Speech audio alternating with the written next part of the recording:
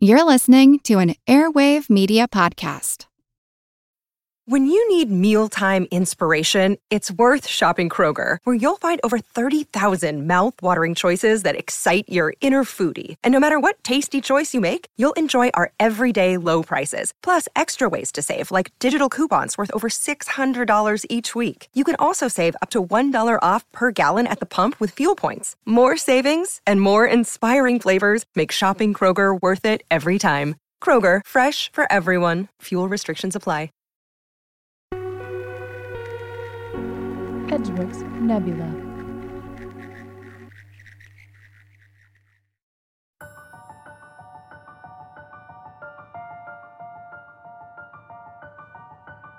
Hey folks, this is Lacey Hannon.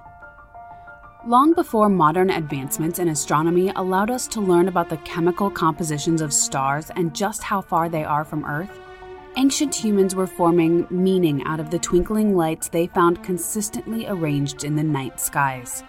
Some of these lights shined brighter than others, and some appeared to combine into familiar images. As we often do as a species inclined towards storytelling, our ancestors built characters and stories out of the patterns they found in the stars.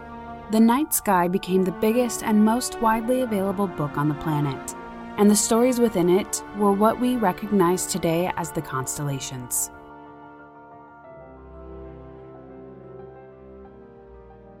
Apart from the sun or the moon, and a few planets if you know where to look, the nearest and brightest stars are a rare part of space that we can regularly observe from Earth without the aid of a telescope. They accompany us on every clear night wherever we are, and at some point during any given year, you'll be able to spot all 88 constellations. More than half of these were named and recorded by the ancient Greeks, drawing upon earlier discoveries that had been made in Babylonia, Egypt, and Assyria. The constellations have some fascinating stories to tell us today, both in terms of where we've been as a human race and in terms of where the universe is going. In this new series, we're going to deep dive into the astronomical facts and age-old mythologies behind some of the most famous constellations, potentially giving you a whole new perspective the next time you look up at a starry night. Today we'll be looking southwest for those of you in the northern hemisphere, and northwest for those below the equator to find one of the largest and brightest of all constellations, and surely the most famous, Orion, the Hunter. If you're new to constellation spotting, Orion is the perfect place to start, provided you're looking during the constellation's highest visibility months of January through April. The 3 stars that make up Orion's belt provide stargazers an easy way of identifying the constellation. Their even spacing and brilliant glow draw the eye and make for one timeless celestial fashion statement. Once you've found Orion's belt, you can easily trace the hunter's figure down to the 2 stars that comprise his feet or up to where another 2 stars form the left and right shoulders, while a third, less prominent star serves as the head. Several less brilliant stars make up the club that's raised in Orion's right hand, while some see the skin of a lion, a shield, or perhaps even a bow held out before him. Despite his readied stance, Orion has not to date caught either Lepus the rabbit or Taurus the bull, both constellations that are situated nearby. But considering his waistline has been gradually expanding over the millennia and will continue to do so, he can't be too shabby of a hunter. While there are obviously several stars that contribute to the overall impression of Orion the Hunter, only 10 are formally named. The 7 brightest of which are considered to be the constellation's major stars. The 3 least luminous of Orion's 10 named stars are Tabit, a yellow-white dwarf star positioned high on the lion's skin held up in his left hand, Hatisa, a blue giant star found on the lower half of the figure's tunic, and Mesa, another blue giant which sits where Orion's head would be. Of the 3, Hatisa is the brightest. But when people talk about the stars of Orion, they're usually referring to one of the big 7, and they are indeed some of the most impressive stars to be found in the night sky. Let's start with a look at that iconic 3-star belt. In order from left to right, you'll find Al-Nitak, Al-Nilam, and Mintaka. which all means something very similar in Arabic. Al-Nitak means girdle, Al-Nilam is derived from the phrase meaning string of pearls, and Mintaka naturally means belt. All three are blue-white supergiants, each a good deal larger and several thousand times brighter than our Sun. Despite being the farthest of the three from Earth at a distance of 1,300 light-years, the center star, Al-Nilam, is the brightest part of the belt and the fourth brightest star in Orion. As mentioned, Orion's belt has been gradually and imperceptibly widening over time. Al-Nilam is actually moving both away from us and sideways at a speed of 58,000 miles per hour. While that might get you noticed in the fast lane here on Earth, that's actually pretty slow when it comes to objects moving through the expanse of space. And Al-Nitak and Mintaka are virtual tortoises moving at speeds of around 41,000 miles per hour. It will take a very long time for anyone to notice a change in Orion's appearance. Several thousand years from now, however far Al-Nilam moves away from us, that bright center buckle will hardly appear to have lost its luster. Moving up to Orion's shoulders, we find the second and third brightest stars of the constellation, which incidentally have both lent their names to a couple of spooky characters in popular fiction. Orion's third brightest star, which makes up his left shoulder, was the inspiration for Voldemort's most loyal follower, that unhinged and sadistic dark witch Bellatrix Lestrange, who was played with twisted delight by Helena Bonham Carter in the Harry Potter films. Bellatrix is a blue-white dwarf star well on its way to becoming a giant. Its name is Latin for female warrior, and it has sometimes been called the Amazon star for the fierce female warriors of Greek mythology. For a time, it was thought Orion's left shoulder may have come from the same place of birth as the three stars in his belt, but we now know Bellatrix to be too close to the Earth for that. In fact, it's the closest of Orion's major stars at a distance of 244 light-years, still a far cry from our very closest star neighbor, Proxima Centauri, which is a comparative hop, skip, and a jump at a distance of just 4 light-years. Opposite Bellatrix on Orion's right shoulder, you'll find a red supergiant that goes by the perfectly inconspicuous name of Betelgeuse. Yes, you heard that correctly. No, I'm not summoning a wacky ghost from a Tim Burton movie, and no, I'm not going to repeat it 3 times just because you want to see what would happen if I do. It's anyone's guess why Tim Burton's screenwriters named the ghost with the most after Orion's right shoulder. But sharp-eyed fans of the movie will notice that the character's name is actually spelled in the film just like the stars. That's Betelgeuse for all you listening in. The spelling was changed for the film's title because it looks funnier written as a compound of beetle and juice, and because everyone probably would have mispronounced the actual spelling as Betelgeuse anyway. The star's name is actually a mispronunciation of an Arabic term meaning armpit of the giant, which in a weird way feels entirely appropriate for Michael Keaton's head-spinning poltergeist. But unintentionally silly name aside, Betelgeuse is actually a pretty fascinating star in its own right. It's by far the biggest star in Orion, fluctuating anywhere from 700 to 1,000 times the size of our Sun. For a frame of reference, if Betelgeuse was in the Sun's position, it would extend past where Jupiter currently orbits. That's a big star. As you might expect of an object of that magnitude, Betelgeuse is the 10th brightest star in our night sky. Though much younger than the Sun, a mere 10 million years of age by comparison with the 4.5 billion years the Sun's been around, Betelgeuse is expected to go supernova within the next 100,000 years. While the Sun is not yet halfway through its lifetime. In 2020, there was a bit of false alarm for the astronomy community when Betelgeuse rapidly dimmed, prompting speculation that the supergiant had collapsed and would soon unleash a brilliant explosion. Turns out, the star was just letting out a little gas, which formed into a dark cloud that momentarily obscured it from Earth. Classic Betelgeuse.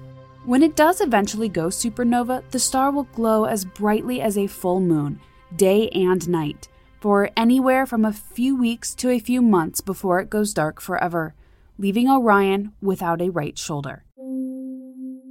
The Wynn Hannon household is a HelloFresh devotee. As a mom and CEO, I do not have a lot of extra time on my hands to consider grocery shopping and what healthy meal plans are going to work for our multi-generational family. HelloFresh keeps me from decision fatigue by delivering fresh, quality produce from the farm to your door in less than a week. Plus, you can cut back time spent in the kitchen with meals ready in around 30 minutes or less. Suddenly, farm to table is as available to you as it is to any fancy restaurant, especially when you have seasonal and summery flavors like cucumber salad stuffed pita pockets, chicken sausage stuffed peppers, Tuscan spiced shrimp, and so much more. Join us in our HelloFresh appreciation. Go to HelloFresh.com/STS16 and use code STS16, that's 16, for up to 16 free meals and 3 free gifts. That's HelloFresh.com/STS16 for 16 free meals and up to 3 free gifts with code STS16. But even once that bright supergiant disappears, Orion will still have its very brightest star, Rigel, which we recognize as the hunter's left foot. Rigel, whose name is aptly derived from the Arabic for left leg of the giant, is a supergiant like Betelgeuse. Unlike Betelgeuse, Rigel is in the prime of its life as a star and still has a few million years to go before its own core collapses. Burning blue-white, Rigel is extremely hot, with temperatures reaching more than twice those of the sun. The star casts off immense amounts of ultraviolet radiation, making it a very unsuitable candidate for playing host to a habitable planet, but a very lovely star in our night sky. It's the 7th brightest of all the stars viewed from Earth. The last of Orion's major stars, Saiph, which gives the hunter his right foot, is another blue-white supergiant. Saiph is actually far hotter than Rigel, and about 4.5 times the temperature of the sun. But because so much of the light it produces is ultraviolet and therefore invisible, it's just the 6th brightest star in the constellation, outshining only Mintica of Orion's major stars. Saiph has already used up the hydrogen in its core and will eventually turn into a red supergiant like Betelgeuse on its journey towards supernova. But as with Rigel, that thankfully won't be happening anytime soon, and people will be able to enjoy the full portrait of Orion in the night sky for a long time to come. While you'd think there's a reasonable chance Saiph might mean right leg of the giant, given the pretty straightforward naming of most of Orion's other major stars, the name actually comes from an Arab sword that dates back to before the 7th century. The name Saiph was originally given to another of Orion's features which we haven't discussed yet, and somewhere along the line mistakenly wound up as the name for Orion's right foot. That other feature we've yet to discuss is, of course, Orion's sword. There's more than just stars that make up the overall impression of Orion in the night sky. Parts of the image are formed by nebulas, clouds of dust and gas that sometimes form from dying stars, and that sometimes give birth to new stars themselves.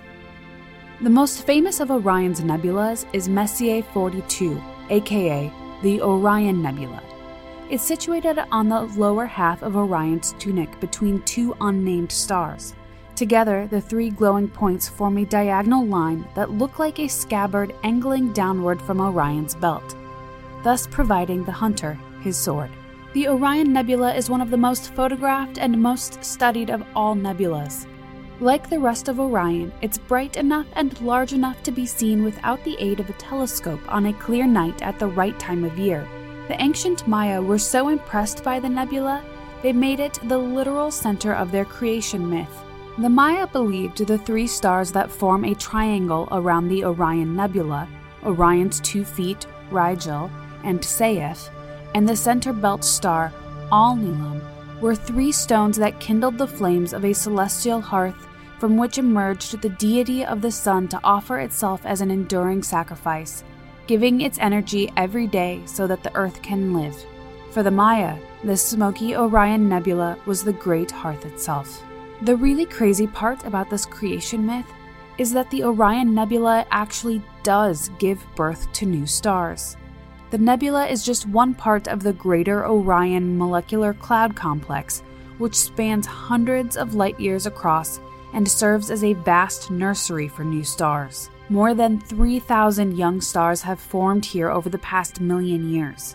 Some are even surrounded by the makings of planets, though not all will survive their stars' tempestuous growing pains. One day, the fledgling stars of the Orion complex will form their own solar systems, just as ours was formed some 4.5 billion years ago. The Maya, of course, weren't the only culture to project their stories onto the stars of Orion. The ancient Egyptians were pretty fascinated by what went on in the night sky, too. Some believe that the south shaft of the king's chamber in the Great Pyramid of Giza pointed toward Orion's belt during the time of its construction. There's also a theory that the 3 pyramids of Giza may themselves have represented the 3 stars in Orion's belt. According to the pyramid texts, early writings found on the walls of the pyramids, the Egyptians envisioned the god Sa in Orion's stars. Their view of Sa, however, involved a much larger image than the constellation of Orion. Betelgeuse represented the tip of Sa's headjet. That's the tall crown you see worn by Egyptian pharaohs and deities. And the figure extended downward from there to include the constellation Lepus. In later texts, such as the Book of the Dead, Sa became associated with Osiris, the god of the underworld, who had risen in popularity by then. It was believed that upon the pharaoh's death, he would journey to Orion's stars to enter the afterlife. For the Babylonians, Orion represented the true shepherd of Anu, who was basically the god of all gods. The figure of Anu is shaped similarly to the classic depiction of Orion the hunter, only the Babylonians' deity holds a shepherd's staff instead of a club. For the Navajo of the American Southwest, the stars of Orion represent a young warrior referred to as First Slender One, who protects the Navajo with his bow and arrow. As was the case for many early cultures, the consistent changes in the visibility of the constellations throughout the year was an important factor in the Navajo's ability to track the seasons. When the first Slender One would fade from the sky in May, they knew it was time to plant their crops. For the Chinook of the Pacific Northwest, Orion's sword and Orion's belt are 2 canoes competing to catch a fish that is represented by nearby Sirius. The Cree of Canada see Orion as the good-natured trickster and sometimes shapeshifter Wissahickok. And for early Hawaiians, the hourglass shape of Orion's body became the popular string puzzle game known as Cat's Cradle. But of course, the ancient Greeks, powerhouse of the civilization that they were, named all the known constellations after their favorite gods and monsters and documented them in Ptolemy's astronomical treatise, the Almagest, to be handed down through time to the International Astronomical Union, which today officially recognizes the constellations by the names and illustrations the Greeks came up with. Maybe it was a consolation for the fact that the Romans got almost all of the planets. The Greeks absolutely loved coming up with stories about their gods. So much so, they sometimes came up with multiple stories to explain certain gods' origins, or why any given god wanted to punish another by asking Zeus or Hera to turn them into an animal for them. It was basically the multiverse before the multiverse was a thing. So there are a few different stories concerning Orion and how he found his place among the stars. Early accounts see Orion as the son of Poseidon and Euryale, the second eldest of the snake-haired Gorgon sisters, while later accounts suggest he was basically fermented in a jar in the ground, wrapped in a bull hide, when King Hyrieus showed hospitality to Zeus and Hermes and was granted his wish for a son in return. Either way, he probably didn't have a typical upbringing. Accounts also vary when it comes to Orion's demise and how he ended up as a constellation. In one version, being full of hubris, which was pretty par for the course for the pantheon of Greek gods, Orion announced he was going to hunt every last animal on Earth, which sounds excessive, but it is good to have goals and to aim high. Gaia, Mother Earth, caught wind of this and was like, "You're going to do what now?" Preferring not to see the Earth deprived of all animals, Gaia turned the tables on Orion and sent an animal after him. There are any number of animals she could have chosen. A lion would have worked, maybe an angry centaur. But Gaia really wanted to make a statement, so she made it a giant scorpion. which does sound like just about the most terrifying thing you could be chased by. Though a terrific hunter, Orion was no match for the scorpion, and he fell to its lethal tail. Other accounts see Orion entangled with the goddess of the hunt, Artemis, who was known for turning down potential suitors either politely or with bow and arrow.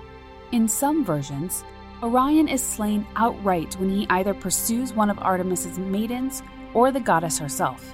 In others, however, the two fall in love, and Artemis's disapproving twin brother Apollo tricks her into slaying Orion with an arrow while he swims in a lake too far away for her to see it's him she's targeting. In yet another version, Orion is abducted to an island by Eos, goddess of the dawn, who has developed a scary, intense crush on him, and Artemis snipes Orion with an arrow in a case of, if I can't have him, nobody will. You have to imagine in his dying moments Orion wondering why she didn't just shoot Eos. Orion's life is basically a choose-your-own-adventure book. Only whichever route you take, Orion can never escape the hand of fate. His placement in the sky favors his run-in with Gaia, though, since she ensured the scorpion that killed him would itself become a constellation as a reward for its bravery. Even for a giant scorpion, taking on the greatest hunter who ever lived is a pretty daring move. It is perhaps of some relief to Orion that of all the combinations of starry figures that can be found throughout the year, Orion and Scorpius never occupy the sky together. Whether birthing new stars, paying tribute to an unlucky-in-love demigod, or prompting giggles over the name of a star that's been hijacked by Tim Burton, the constellation Orion is one heck of a conversation starter. Even without the stories to heighten its cool, it remains one of the most remarkable sights in the night sky. So look for the telltale triple stars the next time winter rolls around, and enjoy one of our galaxy's coolest constellations for yourself. Until next time, happy terraforming. Be sure to leave a review and tell your friends about Settle the Stars. Every review really helps for an indie show like ours, and be sure to subscribe if you haven't already. Settle the Stars is available on pretty much every podcasting platform, and we're also mirroring our episodes on YouTube at youtube.com/edgeworksentertainment. And be sure to ring that bell so you know when there's a new episode. We also have a Patreon page at patreon.com/edgeworksentertainment. The support of listeners like you is what makes this show possible, and I am so grateful to the people who have already joined.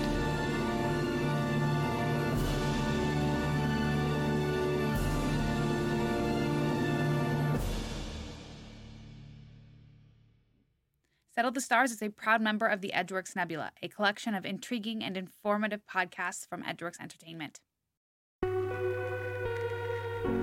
Edgeworks Nebula.